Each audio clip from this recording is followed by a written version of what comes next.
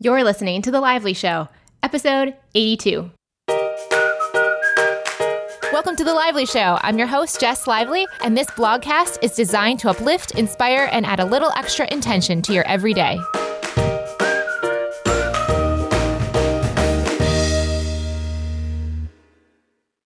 Welcome to the show, guys. Thank you so much for listening. Today's episode is sponsored by Squarespace.com. Feel free to use the code LIVELY at squarespace.com/lively to get a free 14-day trial and use the code LIVELY at checkout to get 10% off. At the end of the episode, I'll be speaking with Christy Knutson about her awesome company and beautiful website. And thank you guys for all of your outpouring of love and support in emails and messages about episode 81 that aired this Tuesday. In the episode, I shared two big announcements. One, that we have bought our first home in Ann Arbor, Michigan, and we'll be leaving our beloved Austin, Texas. And two, that I am writing my first book, and I explain more about what that topic will be. If you haven't heard that episode, feel free to go back and listen. It'll help explain our values and why we've chosen to move from Austin to Ann Arbor, and what I've been struggling with over the last 6 years on and off, which is now becoming the message for this upcoming book. And now for today's episode. This one is kicking off our summer series, which is the theme Book Club Month. Each week this month, we are going to be interviewing a different author and a different genre. And I'm so excited to kick it off today with Gretchen Rubin. Gretchen Rubin is a best-selling author and has a podcast that's extremely well-known called Happier with Gretchen Rubin. So I'm guessing most of you already are familiar with Gretchen already. But if you're not, here are some titles you may have heard of before that Gretchen has written. 1, The Happiness Project. 2, Happier at Home. And 3, her newest one, Better Than Before. I have to say, guys, I love Gretchen's books, but Better Than Before is by far my favorite. I am so excited to dive into this topic. Better Than Before is actually Gretchen's research into why some people have a better time handling and creating habits than others, and ultimately figured out that our personalities have different traits that allow us to keep our habits better in certain areas and in certain methods than others. So she's going to help demystify this so that we can understand our own habit-forming personalities and then learn to use the tools that work for us most effectively. Let's go to the show. Gretchen, thank you so much for coming on the show today. Oh, I'm so happy to be talking to you. I'm so excited to talk about your new book, Better Than Before, but first let's talk about your background and how you got to where you are. Well, I started my career in law, and I went to law school. I was clerking, and I was actually clerking for Justice Sandra Day O'Connor when I realized that I actually wanted to be a writer. And I was very fortunate because I think sometimes people know they don't want to do something. Like they know, like, oh, I don't want to be a lawyer, or I don't want to be whatever it is that I'm doing, but they don't know what they want. But I was fortunate because at that time I had started in my free time for fun working on this big kind of research project, which was just something that I was doing for myself. And at a certain point, I began to think, this is an awful lot like writing a book. And writing a book is something that people do as a job. It doesn't have to be my hobby. Maybe this could be my job. So not only did I know what I didn't want to do, I really knew what I wanted to do. So that, I think, made it a lot easier to make a transition out of law and into writing. Were people surprised when you said you wanted to quit being a lawyer and go into writing? I was really lucky because I'm really, really close to my family, and I was married at the time, and everybody around me was really supportive of me making a big change. Now, here I was, like, I had gone to Yale Law School. I was editor-in-chief of the Law Journal there. I was a Supreme Court clerkship. Like, I had everything a person would need. And looking back on it, it's kind of amazing to me that everybody was like, that's awesome. Start all over from the beginning. Like, why not? I think if they had been really cautioning me against it or something, I think it would have made it a lot harder. So I was lucky that the people around me were really supportive of the idea of me taking a big risk and making a big shift. My husband also shifted out of law around the same time. So he was doing that as well. That was helpful. Like, I remember there was a day when I was like, hey, are we going to keep paying our bar fees? Because it's really expensive to be a member of the bar. And he's like, no way. Like, we're out of that. And we can always figure it out later if we want to go back. So he was very encouraging. My family was very encouraging. My father said something to me that somebody said, well, that doesn't sound very encouraging to me, but it was actually very encouraging because I was getting ready for my first book. And my father said, darling, you might not hit it out of the park the first time, but you're on your way. And somebody said, well, that's not very encouraging. I was like, no, it was very encouraging because my father was saying, you don't have to be an overnight, immediate, huge success in order to feel like you've made the right choice. And in fact, I didn't hit it out of the park. The first time I had a great experience and I kept writing and that was great. But, it wasn't like I could just say like, oh, this has been amazing. It was a lot of hard work. But so I was really lucky that the people around me were encouraging of me taking a risk. And when you say that The Happiness Project was the first book that really made it big? Oh, yeah. No, I mean, a lot of people think that was my first book, but it was actually my fifth book. Really? What were the other 4 books about? So my first book, which was the book that I thought about when I was out on a walk around the Capitol Dome, and I looked up at the big, beautiful white dome against the blue sky. And I thought, if I were going to write a book, what is the subject that I'm interested in that everybody else in the world is interested in? And I thought, well, power, money, fame, sex. And my first book is almost a satire. It's called Power, Money, Fame, Sex, A User's Guide. It's kind of like the preppy handbook for power, money, fame, and sex. Then I wrote a biography of Winston Churchill and one of John F. Kennedy. And then I wrote a very odd book with an artist, a photographer named Dana Hoey, called Profane Waste, because I get obsessed with certain things. This happens to me all the time. And in law school, I got obsessed with the question of why people would destroy their own possessions, which is very contrary to traditional economic thinking. And yet it's something that happens all the time. And so I was obsessed with this for years and finally wrote this little book with her and got it out of my system. And then The Happiness Project, I started writing as I was finishing up the JFK biography. That's when I got the idea to write The Happiness Project. Yeah, and it's much more introspective and much more about yourself rather than these other topics that were external research projects, if you will. Well, I guess there was research in both. Well, yeah. And, to me, my big subject is human nature. I know from the outside they look really different. And people are like, this is a surprising thing. But to me, they feel very consistent in that they're explorations in different ways of human nature. Like Winston Churchill, he's this exaggerated figure. He's so gigantic that you can really see things in a very big way that are hard to see in ordinary life. They feel very different to the reader, perhaps, but from my perspective, they feel very much of a kind. That's so interesting because on the book table at Barnes & Noble, they all may fall in different categories. But what you're saying is the glue that holds them together is the human nature, and that's consistent. Yes, for me. What got you into this whole habit thing? What sparked Better Than Before?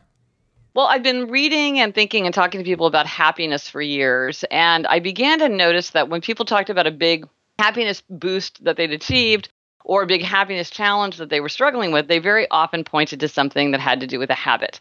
And it wasn't that they didn't know what would make them happier or healthier or more productive. Like they'd figured it out. It was that they weren't able to follow through with some kind of behavior. So someone would say to me, well, my problem is I'm just exhausted all the time. Well, that's really about the habit of getting enough sleep. And so I began to get more and more interested in the role that habits played.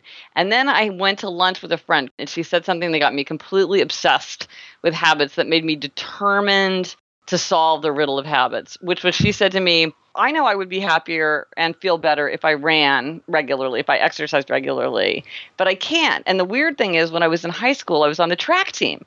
I had no trouble going running then, but I can't go running now. Why? And I thought, well, why? It's the same person. It's the same behavior. At one time it was effortless. Now she can't do it.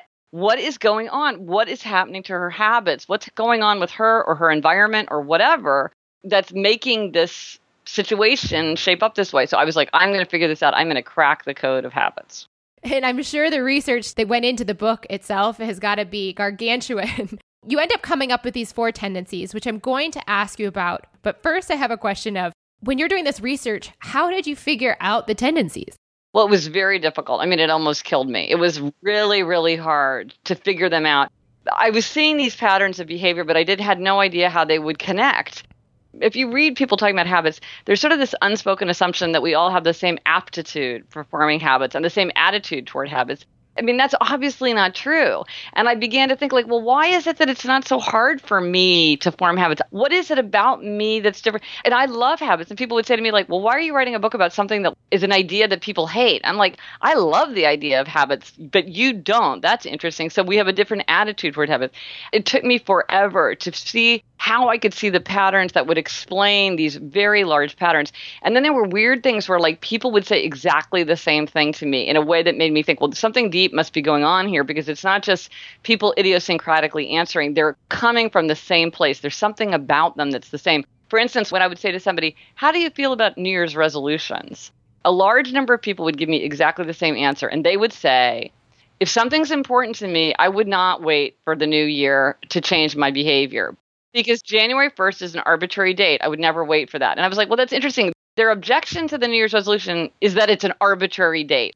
I can't even remember how I put all the pieces together. It took months and months and months.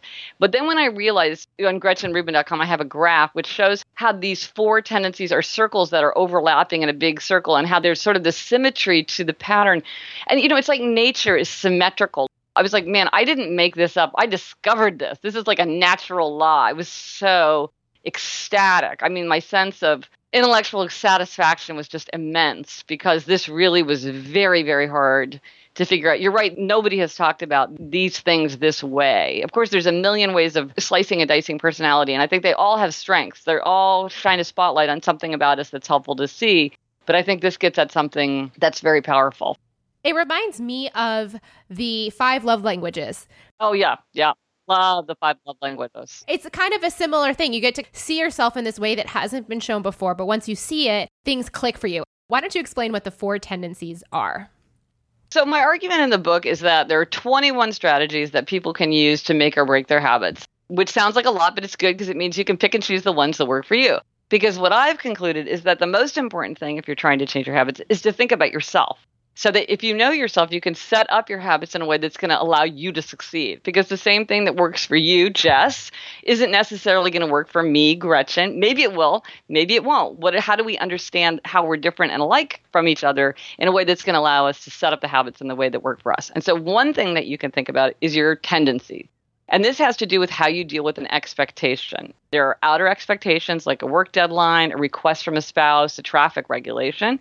And there are inner expectations, which is like your own New Year's resolution, your own desire to write a novel in your free time, where no one's checking on you, no one cares. It's just something that you want for yourself. So the 4 tendencies are upholders, questioners, obligers, and rebels. Upholders readily respond to outer and inner expectations alike. So they will keep a work deadline or keep a New Year's resolution without much fuss. They want to know what's expected of them. They like meeting those expectations. But their expectations for themselves are just as important as other people's expectations for them. Next, questioners. Questioners question all expectations. They'll do something if they think it makes sense. So they hate anything arbitrary, like a New Year's resolution. They hate anything arbitrary, irrational, or unfair. They really want to know, why am I listening to you anyway? Why do I think that you know what you're talking about? So they make everything an inner expectation because they can meet it once they feel like they've endorsed it. Once they've bought in, they can do it, but they have to be convinced that it's the right thing to do. Now, obligers readily meet outer expectations, but they struggle to meet inner expectations. And this, it turns out, was my friend on the track team. When she had a coach and a team waiting for her, she had no trouble showing up to go running. But when it was just her own expectation that she'd go running herself, she had a lot of trouble following through. And then finally, rebels. Rebels resist all expectations, outer and inner alike. They want to do what they want to do when they want to do it in their own way. They want to act from choice and freedom and authenticity.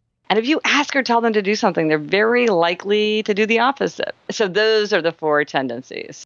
When it comes to rebels in the book, you don't go very deeply into the rebel. Is it kind of the idea that the rebel's probably less likely to pick up the book in the first place or want to even think about it?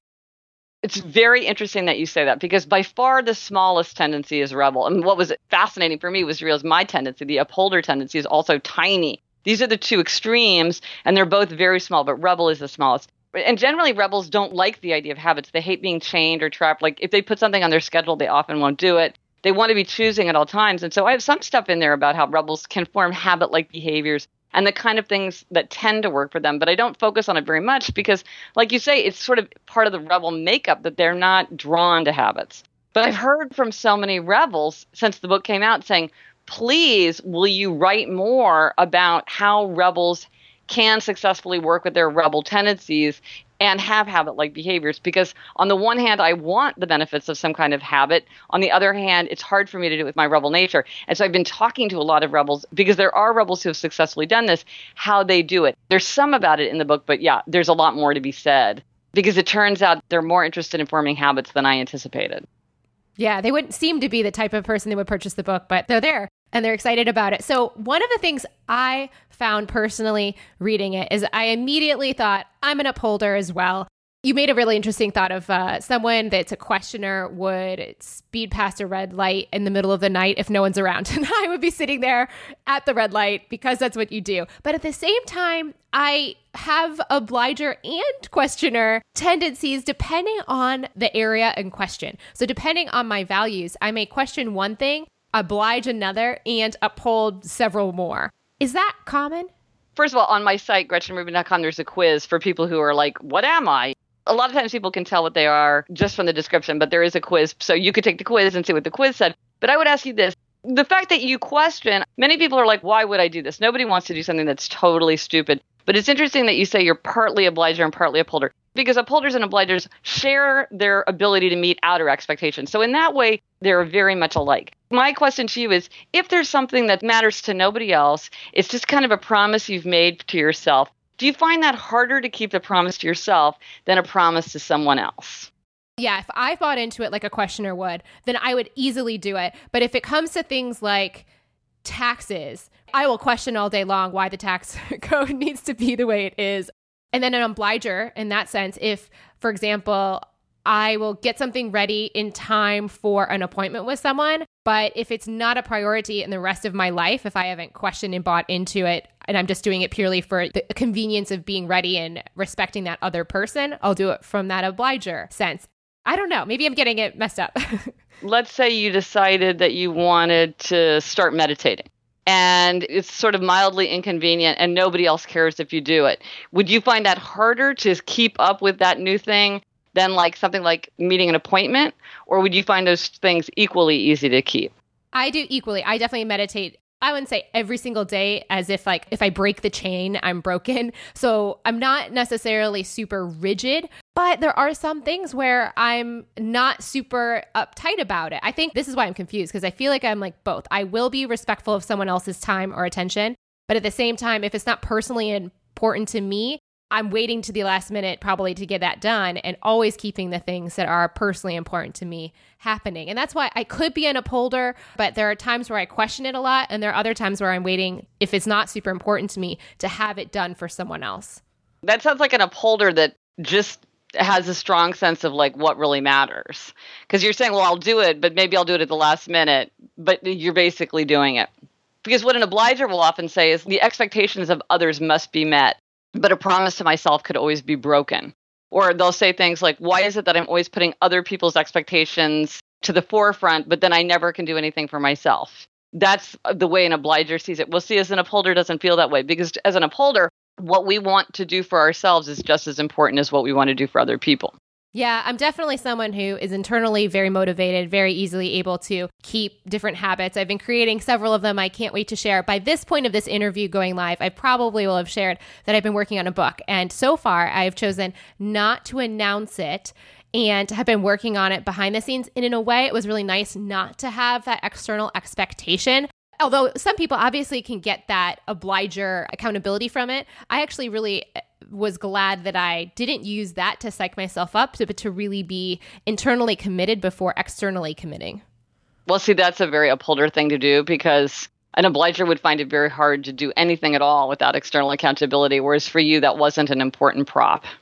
And I got to say, you sound like an upholder, because upholders are people who are like, habits are awesome. I do love them. Why don't you just do what I do? Because if you do what I do, you're going to find it easy. A lot of the people in this space are upholders, which makes sense, because we're the people who like habits and form them easily. And, you know, an upholder would say something like, discipline brings freedom. Well, other people don't feel that way. Upholders feel that way. To the point of like the 5 love languages, what I love about the 5 love languages is if you want to communicate love, you can't say it the way you want to say it. You have to say it in the way the person can hear it. And this is one of the ways I think the tendencies can be really powerful, is like, yeah, it helps you understand yourself. Absolutely. If you're an obliger, what you need is a system of external accountability. That's the crucial piece. That's what you need. You're done. That's the answer for obligers. And for questioners, it's all about rationale and buying in and understanding. And that's really helpful. But it's also really helpful if you're trying to work with someone else. Because the fact is, if you're a doctor trying to get a patient to take blood pressure medication, That message is going to be much better received if you think about, how do I talk about this in a way that it's going to be compelling to the person that I'm trying to persuade? Because a rebel is going to hear a message very differently from an obliger, from a questioner, from an upholder. Well, an upholder, if you said take the blood pressure medication, they just would. So, okay, they're gone, they're taken care of. But how do you talk to the other three in a way that they're going to hear what you're saying in a way that's going to change their habits? It's not enough for you to say what you find persuasive. You have to speak in a way that the listener becomes persuasive. So I think the tendencies is helpful not just as a self-management tool, but it's also if you're trying to be a better parent or a better spouse or a better manager or a better coworker or a better healthcare professional or a better coach or a better trainer, because people respond to different things. I do think accountability can be a helpful tool. No, I think accountability, it can be helpful for anyone, but for an obliger, it is the crucial piece. They cannot meet an inner expectation without some form of external accountability. That is just the pattern that I've seen over and over. And I have to say, of everything in the book, if I was going to say, what is the thing that for most people has been the biggest light bulb? It's like the person who said to me, well, I love to read, but somehow I just never made time to read. And then I joined a book group where you're really expected to read the book, and now I read all the time. Or someone who said, I was trying for years to exercise, but then my neighbor was like, hey, will you walk with me in the mornings? And now I never miss a day because I can't let down my neighbor. Or a friend of mine who said, I could never eat breakfast until somebody said, well, if you don't eat breakfast, your kids aren't going to eat breakfast because they're going to think this is what grown-ups do. Grown-ups don't eat breakfast. If you want them to have a healthy breakfast, you need to have a healthy breakfast. And I haven't missed breakfast since. So it's just figuring out how to plug in what you need so that you can keep those habits. I love it. Okay, so one question I have, and I'm so interested to hear what you have to say. A lot of themes that pop up from time to time on the show is this idea of perfectionism. So my question to you is, because it wasn't directly addressed in the book, do you believe that perfectionism is really an upholder tendency, or can you be perfectionist in all four areas just depending on what you're focused on being perfectionist about? Well, it's very interesting that you say that because I have never really spent much time thinking about perfectionism. And it's funny because as an upholder, you would think that I would be very preoccupied with perfection, and I'm not. In fact, I wonder if perfectionism is actually for a lot of people a form of procrastination, that it's really related to impulsivity and not to standards. Because the desire to be perfect is a delaying mechanism. I can't move forward with this because it's not perfect, which to me is about procrastination. So it's about work style and about habits of working. It's definitely true that upholders are very upset when they fail to meet expectations. So, for instance, a friend of mine who is an editor at like a major newspaper said, and she's an upholder, she said to me, like, it really bothers me when there's a mistake in something that I edited. People are like, you just need to let it go. It happens. And she's like, it really, really bothers me. Of course, that's good for the kind of job that she has. You want somebody who's going to be really, really, really dedicated to not having mistakes in the newspaper. And so in that way, it's good for her, even though it's painful when a mistake comes in. But I don't know about perfectionism. I don't know that I would say that it's always a delaying mechanism. So how does it come up? What's the context? So a lot of the guests we've had on the show that have mentioned perfectionism will go on the other end of the spectrum. They're so busy wearing themselves out trying to do everything perfectly that they get stressed out, burnt out, and frustrated. So it's definitely where they're scrambling to keep all the balls in the air rather than not picking up any balls. Okay, now that pattern is the obliger pattern, because the obliger pattern feels like they have to meet others' expectations. They find it very hard to say no to others' expectations. So then they overload themselves with burdens, which then they can't meet. So it's not a problem of perfectionism. It's a problem of overcommitment. Now, see, to an upholder or a questioner, they'd be like, I know you want me to read your report, but I got to write my own report and I'm behind, so I can't help you. That's not hard for an upholder or a questioner. It's certainly not hard for a rebel. But for an obliger, they find it very hard. Like this happened to me today. A journalist sent me a thing and saying, it would be really helpful if you would just write a few sentences on this subject or whatever. And I said, I'm sorry, I'm swamped. I don't have time to write anything. And she said, oh, good for you. I can never say no to anything. And I was like, that's got to be a huge burden. Because if you're just like randomly meeting the expectation of some journalist that you don't know who's just handed you an assignment and told you, will you please do this for me? That I can say no to. But she was saying I would not be able to say no to that. So, of course, it's a huge burden. And, of course, if you're doing anything, you want to do it well. And the thing about obligers is they often have this very striking pattern of obliger rebellion, which is they will meet expectations, and then all of a sudden, seemingly arbitrarily, they will go into obliger rebellion, which is when they just put their foot down and say, I've done everything everybody wanted me to do, but this I will not do. And they kind of explode. Sometimes it's symbolic and small, what they're saying that they won't do, but sometimes it can be very, very destructive pattern. So they're overtaxed, they're resentful, they're burning out. And so I think if you're an obliger or if you're around an obliger, you have to help them figure out external ways to build in the limits so they don't get to that place of burnout and resentment. Because the thing is, obligers feel like everybody's taking advantage of them, and they are correct. Because what does everybody do when they have something that they want to do? They go straight for an obliger, because an obliger is the one who's going to meet an external expectation before they meet their inner expectations. That's exactly the person you go to. In fact, I was talking at an event about the 4 tendencies, and somebody came up to me afterward and said, how do I hire for obliger? That's what I want to hire. I only want to hire obligers. I think if people feel like they're struggling with perfectionism, what maybe they're struggling with is overcommitment.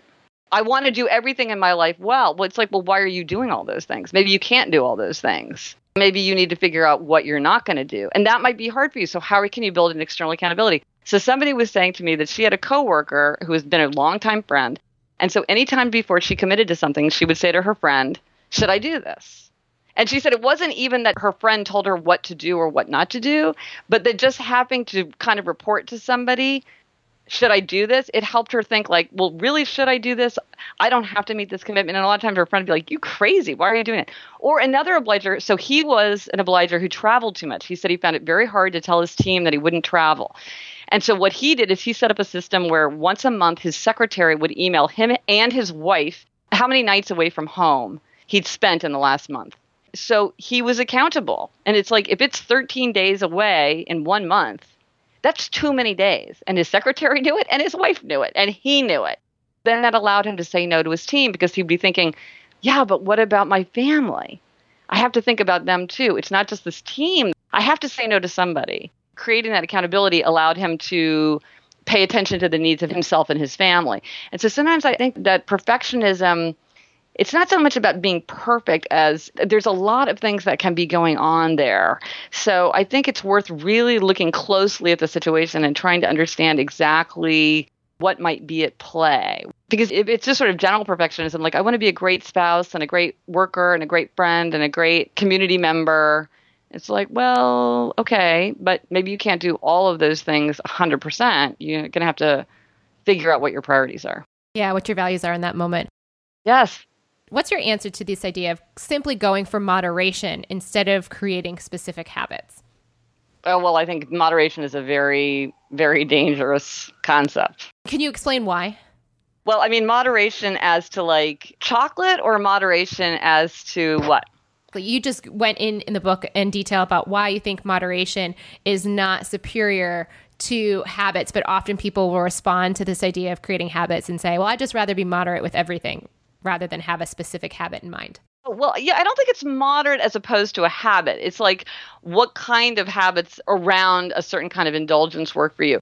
Definitely when people are facing a strong temptation, not a mild temptation, but a strong temptation, there are people who are abstainers and people who are moderators. And so abstainers are people who are kind of like all or nothing. Like I could have 1 Thin Mint or 7 Thin Mints, but I can't have 2 Thin Mints. A friend of mine said, I can have no wine or I can have 4 glasses of wine. I can't have half a glass of wine. So he's an abstainer about wine. He finds it easy not to have any, but once he has it, he's going to have a lot. And then a moderator is somebody who gets kind of panicky and rebellious if they're told they can never have something. And they do better when they have a little bit or when they have it sometimes.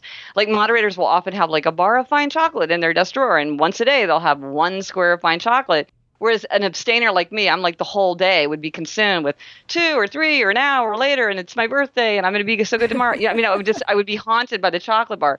For me, it's all or nothing. But the way this comes into play with habits is that sometimes people will say like, oh, well, you should give yourself a cheat day, or if you're too rigid, it's going to be too hard for you, and that moderation is somehow easier. But if you're an abstainer personality, abstaining is actually easier. And so many people have written to me saying like, for years and years and years, I've tried to be moderate about something. And then when I just tried giving it up altogether, it's so much easier. Like my sister gave up French fries because French fries were her kryptonite. And it's just easier to say, I just never eat French fries. But for some people, that's a strategy that doesn't work. They do better when they have a little bit. And so you really have to know yourself. And this comes up not just with food, but a lot of times it comes up with technology. You know, a guy said to me, I can't go to ESPN.com for 20 minutes. It's like I don't go or I'm there for 3 hours. There is no in between for me. And so I just can't let myself go there. So it's how you manage a strong temptation. But you can see how there'd be a lot of conflict. Like one member of a family comes home with a pint of ice cream and the other one's like, why did you buy the ice cream? You know I'm going to eat the whole thing. And they're like, oh, why don't you just manage yourself better? And so they're both trying to convince each other that they're doing it wrong. And there's no right way or wrong way. It's just about knowing yourself. But the thing is, moderation sounds easier. But if you are an abstainer personality, it's actually harder. I am an abstainer. I abstain from so many things you wouldn't even believe it. Because moderating is hard for me. Abstaining is easier. I love abstaining. Again, it's back to this idea of like, who are you? What works for you? What's interesting about that one when you bring it up in the context of food, I wasn't planning on going here, but it's really interesting also just to share from my own experience. I've flipped on this from an abstainer to a moderator, depending on my motivations for the urges and what part of my psyche I'm listening to. So I talk a lot about on the show, the ego versus the intuition. So that deeper place of peace versus that, stereo that's going on in your head, which is just constantly telling you what you want, think, and feel from a very impulsive, ego-driven standpoint. When I used to, for 9 years, control my eating with my ego or the brain, that rationality, then I was constantly obsessed with the chocolate. I couldn't sleep with it in the room. And now I am completely a moderator in that after years of working on it and being so sick of that other voice driving me, to go to that intuition at first was a huge shift, but now has been really liberating. Not to say that moderating is always better for everyone, but it's interesting to think that you may not have to be abstaining or moderate forever and that those tendencies can shift. That's interesting. It's interesting. Yeah, I mean, I guess the thing about abstaining is it's faster. You know what I mean? Like 9 years of introspection versus like, oh, it's just not worth it. But you're right. Maybe people can get there mindfully over time if they really, really struggle with it and master it and work through it.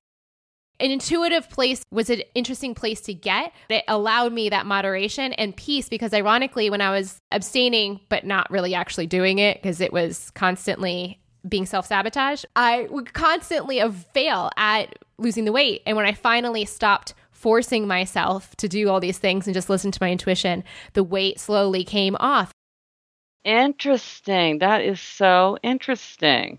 Over how many years do you think going from the place of like utter preoccupation to you feel like it's in the right kind of perspective in your mind? Like 10 years?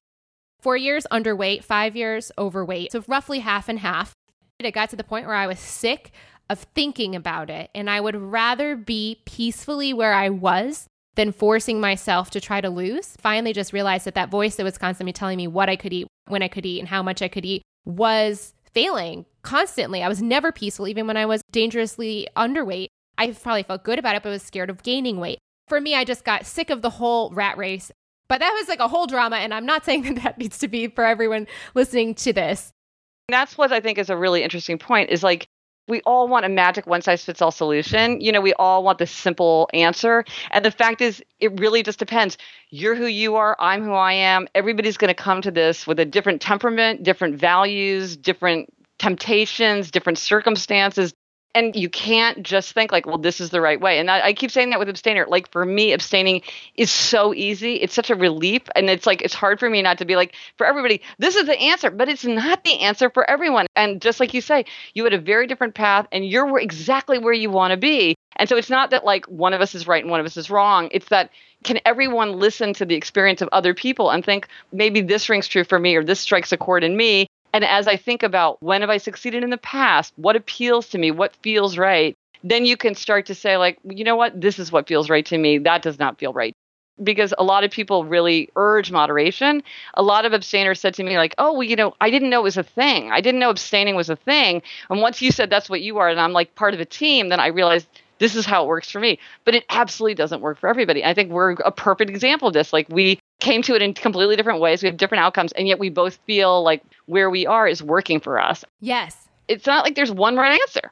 It's frustrating because everybody wants it. My answer for everything is, well, it depends. They're like, should I get up early and run? I'm like, well, it depends. Are you a morning person or a night person? There's no easy answer.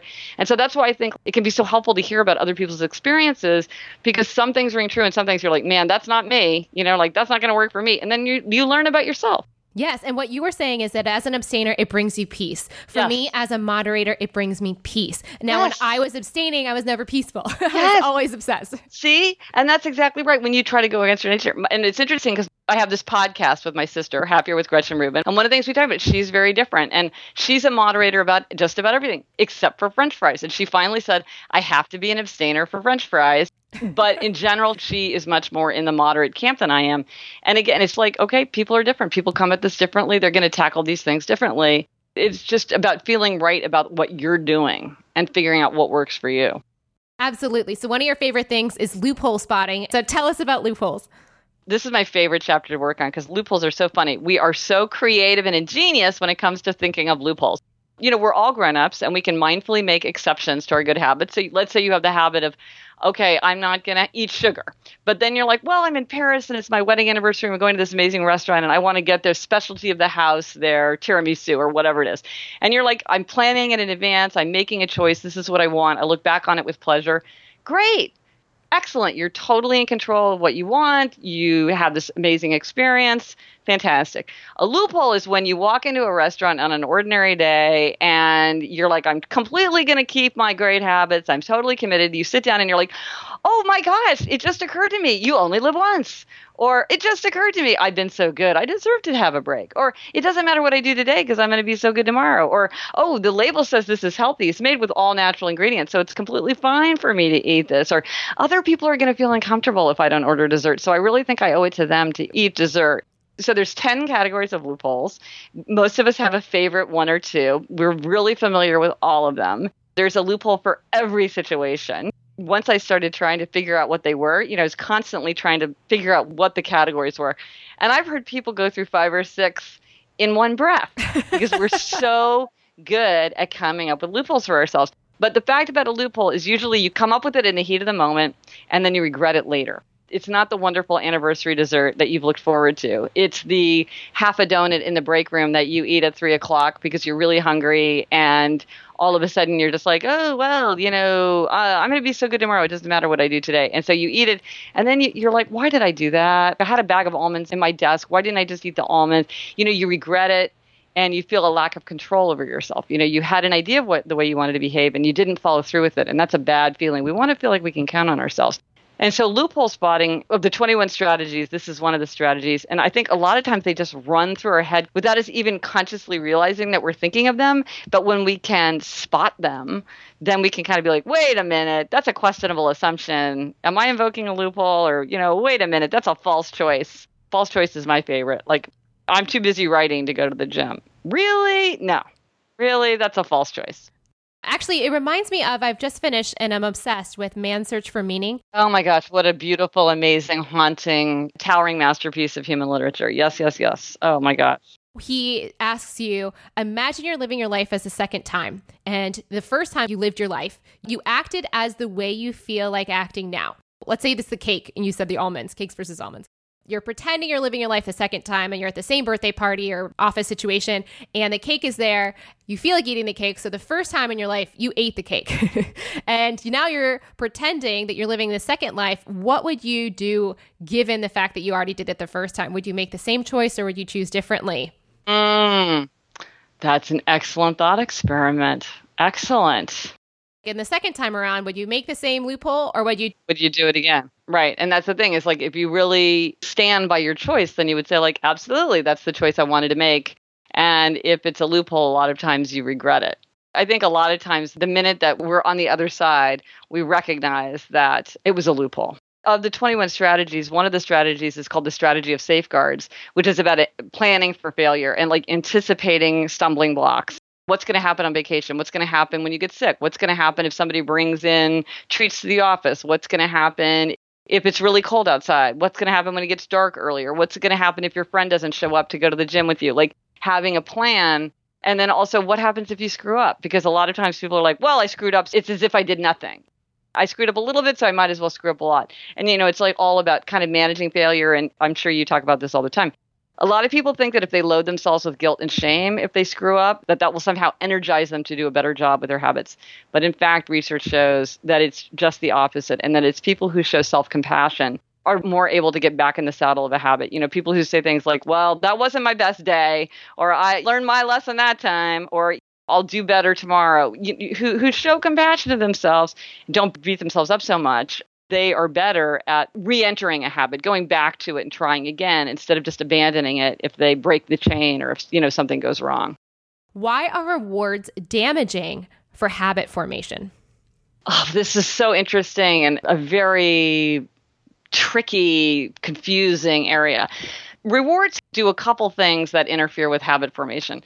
First of all, when we give ourselves a reward for something, the message that we're sending ourselves is that this must be in some way a deprivation or a burden, because why are you rewarding yourself for it? Because you're not choosing to do it for its own sake, you're doing it for a reward. So I'm going to give up drinking for 30 days and I'm going to reward myself with an iPad. Well, sort of what the message is to your brain is like, okay, well, we're in this for the iPad. Or, oh, I'm going to go to the gym. I'm going to do this workout at the gym because I'm going to get points from my employer that I can get a t-shirt. And that's not good because you want a habit to be an automatic decision. Habits work when they just put a behavior on automatic pilot. You do not reward yourself for brushing your teeth or wearing your seatbelt. You don't expect a reward. These are not out of the ordinary. These are just exactly what you expect yourself to do every day. And so when you're rewarding yourself, you're saying to yourself, well, I wouldn't otherwise be doing this. And also, have I earned the reward for it? So like if my thing is, ooh, I get to have a cookie if I go for a run. It's like, well, what if I went for half a run? Do I get my cookie? Or what if I really wanted to go for a run, but then my boss called, so I couldn't go for my run, but I wanted to go for my run. Do I get my cookie? It's not going on to automatic pilot because it's always in this judging, deciding. You don't want to decide with a habit. Decide once what the behavior is and then put it on automatic pilot. And so rewards interfere with that. But the one kind of reward that can work is a reward that takes you deeper into the habit. So for instance, if you said, I am going to make my lunch every day instead of ordering fast food. You've done that for 4 weeks. And you might say, I'm going to reward myself by buying a fancy set of knives. Because if you're doing a lot of cooking, a fancy set of knives is something that's really helpful and useful. And good tools make work more fun. And the only way you're going to use those knives, the only way that it's going to function as a reward is if you're cooking. Or like you're like, I've been doing a lot of yoga. I need a new yoga mat, right? Because the only purpose of a yoga mat is to allow you to do more yoga, which is the very habit that you're trying to reinforce. It's a reward that only is useful in reinforcing the habit. Or like I heard about this employer who had a brilliant policy, which was if you went to the gym 75 times in 1 year, and they kept track, that's the strategy of monitoring, which is we do better when we keep track of how much we're doing something.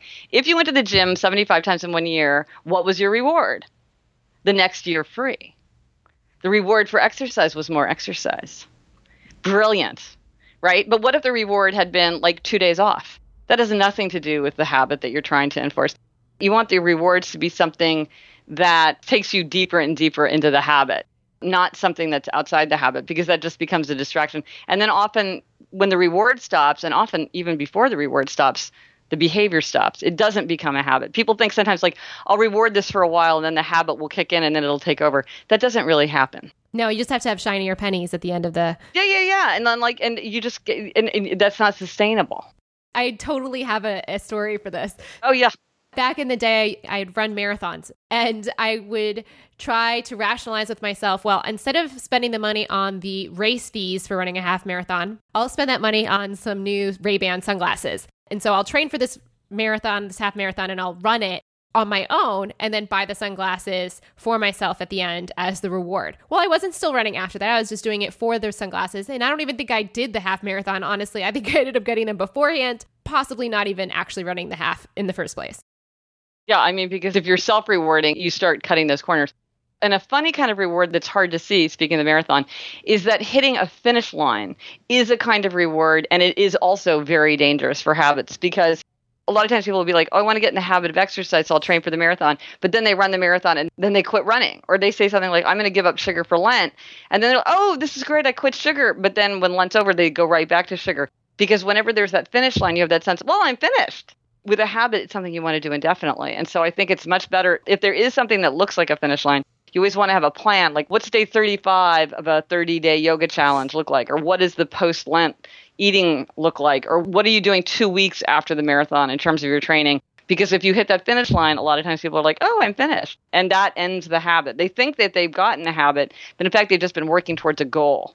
And they achieve that goal, and then it's sort of like, okay, I did that. And it's like, no, you want to keep running forever. You want to eat healthfully forever. You want to do yoga forever. And so you have to have a plan for that. Yes, the difference between a goal and a habit is indefinitely versus an end date. Yes, goals can be really powerful, but they're very, very dangerous when it comes to habits. I think you would love this. So this comes from Hal Elrod, and he talked about creating the best year ever. And if you want to have the best year ever, I think this is something you could easily adopt to your habits as well. You want to have the best December the year before ever. Oh, yes. Instead of saying throw in the towel the rest of the year, screw this, let's just start over on January 1st, you gear up for January 1st. Yes. So to have the best year ever, you have the best December ever. Yeah. What you could do is turn it into a blast start, is what you call like a really intense period to start, which triggers this slightly easier habit going forward indefinitely. So maybe the marathon is your foray into running, and this is a huge blast start that is going to, like you said, the big thing is to have the plan of what's going to happen afterwards in mind. Yeah, it's to think of it as a milestone. It's an exciting milestone, but it's just one of many milestones, right? So it's like if you're going to have the year, you have to think about the December before and then also what's happening the next January. Because it's December 31st. It's like, well, what are you going to do tomorrow? Because tomorrow's the new year. Don't quit those good habits that you started. Fascinating. That is a great way to think of it. Can you explain how values factor into habits? It's sort of in two chapters in particular, the one on the strategy of clarity and the strategy of identity. And so the strategy of clarity is about if we know what we want, if we know what we want to expect from ourselves, if we know what behaviors we want to do, it's much easier to follow through. And you'd think like, well, of course I know exactly what my values are, but it's surprisingly hard to know what your values are. A lot of times you have a lot of things swirling around in your head at once, and it takes some effort to really think through like, well, in this circumstance, in this behavior, what is the value that I really want to put forward? But what I found also that a lot of people have said, and I certainly feel this way myself, not only is it easier to keep a habit when you're very, very clear about your own values, it also matters less what other people think. Because one problem that comes up a lot with habits is what do you do when other people are not helpful? Because sometimes they're really encouraging and supportive, and that's wonderful. Sometimes they sort of are indifferent. They don't help, but they don't get in your way, and that's okay. And then sometimes they are actively undermining. And that might be because your habit makes their life slightly less convenient.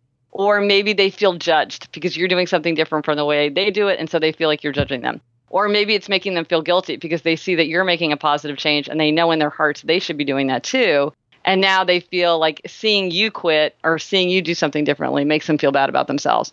And so they try to trip you up. And sometimes they do it being very well-meaning, saying, oh, why are you so hard on yourself? Come on, live a little. You deserve it.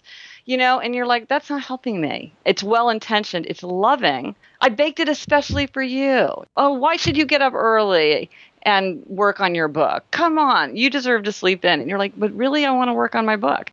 Many people find that the clearer they are about why they're doing what they're doing, why it's important to them, the value that it serves for them, the less significant other people's opinions are. Of course, it always matters. Of course, it always affects us because we're so affected by other people. But it seems like it puts it in a better perspective when you have that sense of clarity. And the strategy of identity is interesting because what I noticed was that a lot of times when there's a really important habit that a person is unable to change, like they'll say, I really, really want to do this and I just can't manage to pull it off. It turns out that at its core, it has to do with some kind of change in identity that the person hasn't grappled with. So whether that's like, oh, you know, I'm like this cool, young, rebel person who stays out late and smokes and drinks. I don't want to be the kind of person who doesn't smoke. But I do want to be that kind of person because I want to quit smoking. Well, you have to grapple with the fact that there's a change of identity. Or like some friends of mine who had a new baby, she said, our problem is we just stay up too late. And the baby gets up early and both of us are completely wrecked all the time. And I was like, well, why don't you get a bit earlier? And she told me a bunch of things, but really it came down to, she had this idea of them being this kind of like glamorous young couple, and the idea of going to bed early to her sounded so domestic. She didn't want to be that kind of person. And I was like, well, you just have to decide what value is more important to you. This value of yourself as being the kind of person who stays up late, or this value of the kind of person who gets a good night's sleep, because they're incompatible. You have to think through what you really want right now, because they're both values. They're both important to you, but they're coming into conflict and it's causing you difficulties. You can do whatever you want. You're an adult, but just think about what it is that you really want now in the situation. And I think once she sort of grappled with that, it was easier to say, like, we can still be cool and glamorous and go to bed at 10. She figured out a way to work that out. But it was painful. It was painful to give up this identity that had been very precious to her. Yeah, it's my class, Life with Intention Online. We focus on living your values. And I always ask people, how would they like to express their values given their current circumstances? Before she had a baby, the answer was different than after she had the baby. Yes, exactly. And you have to be able to deal with the circumstances you have, not the situations you'd ideally like to have that aren't reality in this moment. Exactly. No, the fantasy, like where every value can be equally present, it's like, well, a lot of times they're incompatible. So you really have to think about what is it that's going to work for you. Or at least for the season of your life. Yeah, no, and absolutely. I think that's a great way to think about it. It's like right now. Somebody said to me, I'm in the rush hour of life. And I thought, that's great, because like not everything can happen in the rush hour of life, but the rush hour of life doesn't last forever. And there's time to do other things at other seasons of life. And so enjoy what's happening now. And then at another time, you can do something different. Absolutely. It's not about locking into a certain box, but just sort of understanding yourself better so you can make choices that are better for you at certain times. Yeah, I mean, it is interesting how sometimes it can be painful to let go of identities, even when they're not working for us anymore. I mean, here's a dumb example, which I talk about in the book, which is I kind of had this idea of myself as I'm like a woman who doesn't own a purse. I use my backpack and I was like, I'm a grown-up lady and I don't have a purse. People are always like, do you want a matching bag? I'm like, oh, I am so far from that. I can't even tell you.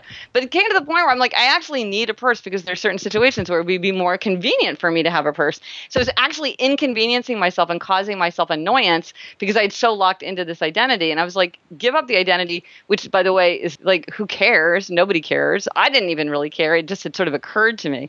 I'm like, get a purse. And then when you need a purse, you have a purse to use. And it was a lot easier.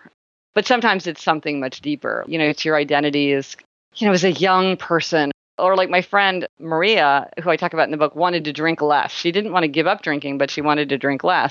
And she would say things like, but I'm Italian. I love good food and wine. Like, I'm the one who says, let's have another round. Like, she had this idea of herself, which was really getting in the way of drinking less. And so she really had to think through, well, what does she really want from herself? And then she realized she could still be herself, an Italian who loves good food and wine, who loves celebrations and hanging out with friends and everything, and still drink less. And so she was able to do that, but she really had to think about it. I have a feeling that eventually my dad's going to need hearing aids because he was someone who listened to a lot of loud music in his time. And I feel like that identity shift may or may not be easy to get over in order to get those when the time comes that he needs them. Yeah, that's a perfect example, because actually you're making your life more difficult and more limited by not allowing that shift in identity. That's an excellent example. Or reading glasses. Yes. So here's a question. What habit should we focus on first? Well, it depends, because there is no magic one-size-fits-all solution. But there is the strategy of foundation. That's a really good place to start, is with the areas in the foundation, because they go directly to self-mastery. And self-mastery is what you need if you're going to stick to your good habits. So if you're trying to figure out where to start, not letting yourself get too hungry. Drinking lowers inhibitions, drinking alcohol, so you want to watch out for that. A little bit of exercise really boosts your sense of self-mastery. It does not have to be an hour spin class. It's like just moving around, going for a walk. Sleep. If you're sleep deprived, everything is harder. It hurts your mood, your memory, your immune function, your decision making. Everything's harder when you're exhausted. And weirdly, this was more of a surprise to me, uncluttering. For a lot of people, outer order contributes to inner calm and inner self-command. And over, people will tell me that, I cleaned off my desk and now I feel like I can go running in the mornings. Or, a friend of mine said, I cleaned out my fridge and now I know I can switch careers. And I knew exactly how that felt. There's something about outer order that just makes people feel more in command of themselves in a way that many people find enormously energizing, creativity sparking, and helping them move forward in a lot of different unrelated habits. Okay, so now I'd like to move on to 2 questions I have. So here's the first, and this is a little bit long, so I'm going to try to get this out. Deidre asks, Gretchen's solution seems to be that obligers should just accept their fate and create exterior expectations for all of their personal expectations. She hates this. She says, yes, it works, as having a dog got me out walking every morning, and the promises to myself never did. But I so dislike having to rely on others for my personal goals. And I do feel like this is a character flaw, that obligers are really upholders, but they lack respect. Have you ever heard of someone who used to be an obliger that became an upholder? From my perspective, I'll just say what I think, which is I think the easiest, most straightforward thing is to accept yourself and to work within the limitations of your nature. And when you look at people of all the tendencies, those are the people who are the happiest, healthiest, and most productive. They're the ones that take advantage of the advantages of their tendency and then figure out ways to counterbalance the limitations. And to my mind, you could spend a lot of time and effort trying to change your nature. I don't think that that is likely to be successful. I think that these are hardwired, ubiquitous aspects of personality. I don't think that you would change. And why bother? It's so easy to plug in external accountability and then you can do anything you want. Don't see it as dependence. Just say, like, this is what I need. I mean, a lot of people can't work without a deadline. You know, a lot of people can't go exercising without a dog or a trainer. I mean, this is the biggest tendency. Many people are like this. There's no reason to try to grow out of it. I think to just accept yourself. Obligers are the rock of the world. Instead of fighting it or also feeling bad about it, there's nothing to feel bad about. It is what it is. I mean, it has limitations. As an upholder, I'll tell you, being an upholder has limitations that I have to work on to offset. So I would say, don't try to change your nature, change your circumstances. And that is just faster and easier, and it will get you exactly where you want to go in a fraction of the time and with a fraction of the turmoil. A lot of times obligers say something like, well, why is my self-esteem so low? And that's why I can't do these things. My thing is like, well, if your self-esteem is low, it's because you want to ask these things of yourself and you're not doing it successfully. If you did it, your self-esteem would rise because you're like, man, I've been going for a run practically every day for 6 months. I mean, you're going to feel good about that. But if what you need to do is to have external accountability in order to do that, that's fine. Yeah, so get the coach and feel good about the fact that now you're running. There's a million things. I've got a starter kit on my site for people who want to start groups of people who are going to hold each other accountable. That works really, really well, like AA or Weight Watchers. You don't even have to be working on the same habit. It's just the idea that you're working on something together and people are holding you accountable. It's very easy to plug that in. It's a very simple solution. So I would say, like, give yourself what you need and then you can do anything you want. That just seems faster and easier and more straightforward to me. The self-respect comes from actually doing the action. What motivates you to get there or helps you get there is indifferent. Who cares what gets you there? As long as you're doing it, that's where the respect comes from. Yeah, whatever it takes. It's not reason to feel bad about that. And Megan asked, in Happier at Home, you talk about how you and Elizabeth are writing a young adult novel. How's it going? Well, we had to abandon it because Elizabeth's television career has been taking off so much. We put it on the back burner, but I think that one day we'll go back to it. Again, back to the season of life. The season of life that would allow us to work on that project is not now. But the great thing about doing something with your sister is, like, right now we're doing this podcast together, and that's amazing, and we're doing all this collaboration. And so it's sort of like our collaborative energy is there. And then at another point, we'll do, maybe when we aren't doing so much intense writing on our own spheres, we'll do that together. But I'm glad to hear that someone's interested in it because we had so much fun working on it while we were. That's awesome. So what doubts or internal resistance are you facing in your life? I am trying to figure out what I'm going to write about next. I want to do something little, or not something little, but something very specific about the 4 tendencies. And so that's my next project that's coming up. But that's not my next huge project. Whenever I have an idea for a project, it hits me like a lightning bolt. Like, literally, I can remember exactly where I was, what time it was when I got the idea. A lot of times it'll hit me in a word or a phrase. And so I'm just waiting for that to strike. And that's making me feel a little unmoored as a writer since I don't have my next giant project in front of me. Yeah, when you feel that, what do you tell yourself? Just, it's happened before, it'll happen again. Just do a lot of reading. And I actually had a dream where I was telling my UK publicist and publisher that I'd had an idea. And I was in the dream, I was really excited. I was like, it's going to be about the genetic roots of personality. And I woke up and I was like, I don't really want to write that book, but I'm glad to know that my subconscious is working on it. So that was very reassuring. So what would you tell someone who is just starting out on this journey? You know, the thing that I figured out when I was writing The Happiness Project, and it's the more I go deeper and deeper into these issues, the more true I feel like it is the most important thing for me to live a happy, healthy, and productive life is to be Gretchen. And of course, everybody has to substitute his or her own name. To know yourself is so hard. And yet the only way we can have a happy life is on the foundation of our own nature, our own values, our own interests, our own temperament. And to know ourselves and to build a life that reflects what's true about us really is the way to have the life that we want. And so I would just say to myself, be Gretchen. I love that. Thank you, Gretchen, so much for coming on the show and sharing your wisdom with us. And I hope that this is a springboard for those that are listening to find out your tendencies and help use these strategies that you share to start adding values-based habits in their lives. Excellent. Thanks so much. And there you have it. Thank you, Gretchen, so much for coming on the show, and thank you for listening. If you'd like to send Gretchen a message, you can go over to Twitter at Gretchen Rubin, and you can find me on Twitter and Instagram at Jess, C as in Chartreuse Lively. And for show notes and resources from today's episode, those are over at jesslively.com/Gretchen Rubin. Before I share who's coming up for book club month next week, we're going to be doing a quick mini interview with Christy Knutson about Squarespace.com. Christy, thank you so much for coming on the show today. Thanks so much for having me. Why don't you tell us a little bit about yourself and your business? Sure. So my name is Christy Knutson, and I live in Raleigh, North Carolina with my husband and my 2 young children. And I am a marketing consultant and new business coach. What kind of coaching do you do? So I primarily focus on people who are starting new businesses. I really like to focus on helping people develop their vision and their strategy and their brand. And what about your website? It's really beautiful. I have to say this is one of the best designed business coaching websites I've ever seen. How did it get started and how did you get to this place that it's at now? Sure. Well, thanks so much. Coming from you, that really means a lot. But yeah, so I started the site pretty much it's just an information spot for anyone interested in new business coaching, just to get to know me a little bit and to learn a little bit more about my strategy. And you've used a bunch of different sites in the past, other different platforms, correct?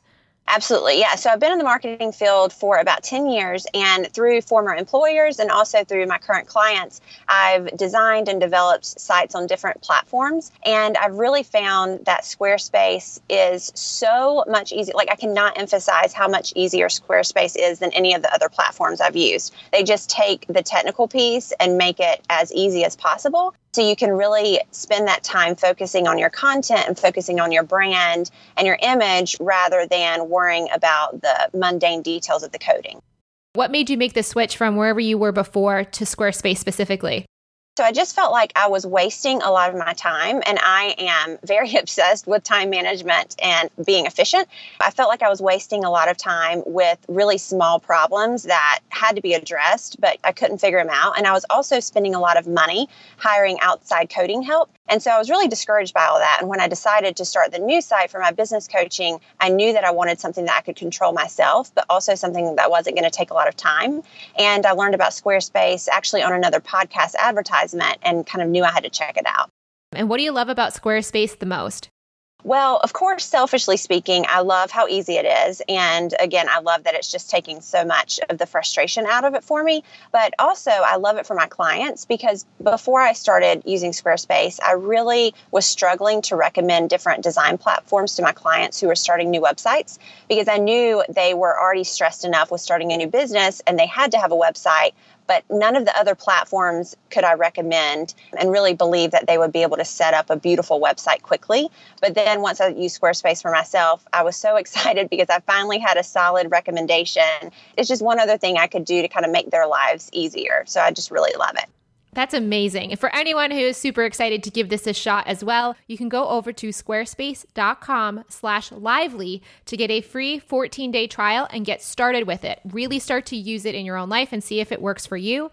And then use the code LIVELY at checkout to get 10% off your service. So it's totally there for you to give it a shot. And here's a way to save some money. Christy, where can people find you and your awesome website? It's ChristyLeeKnutson.com, and Knutson is spelled Knutson. Thank you so much for coming on the show and sharing with us today. Thanks so much for having me, Jess.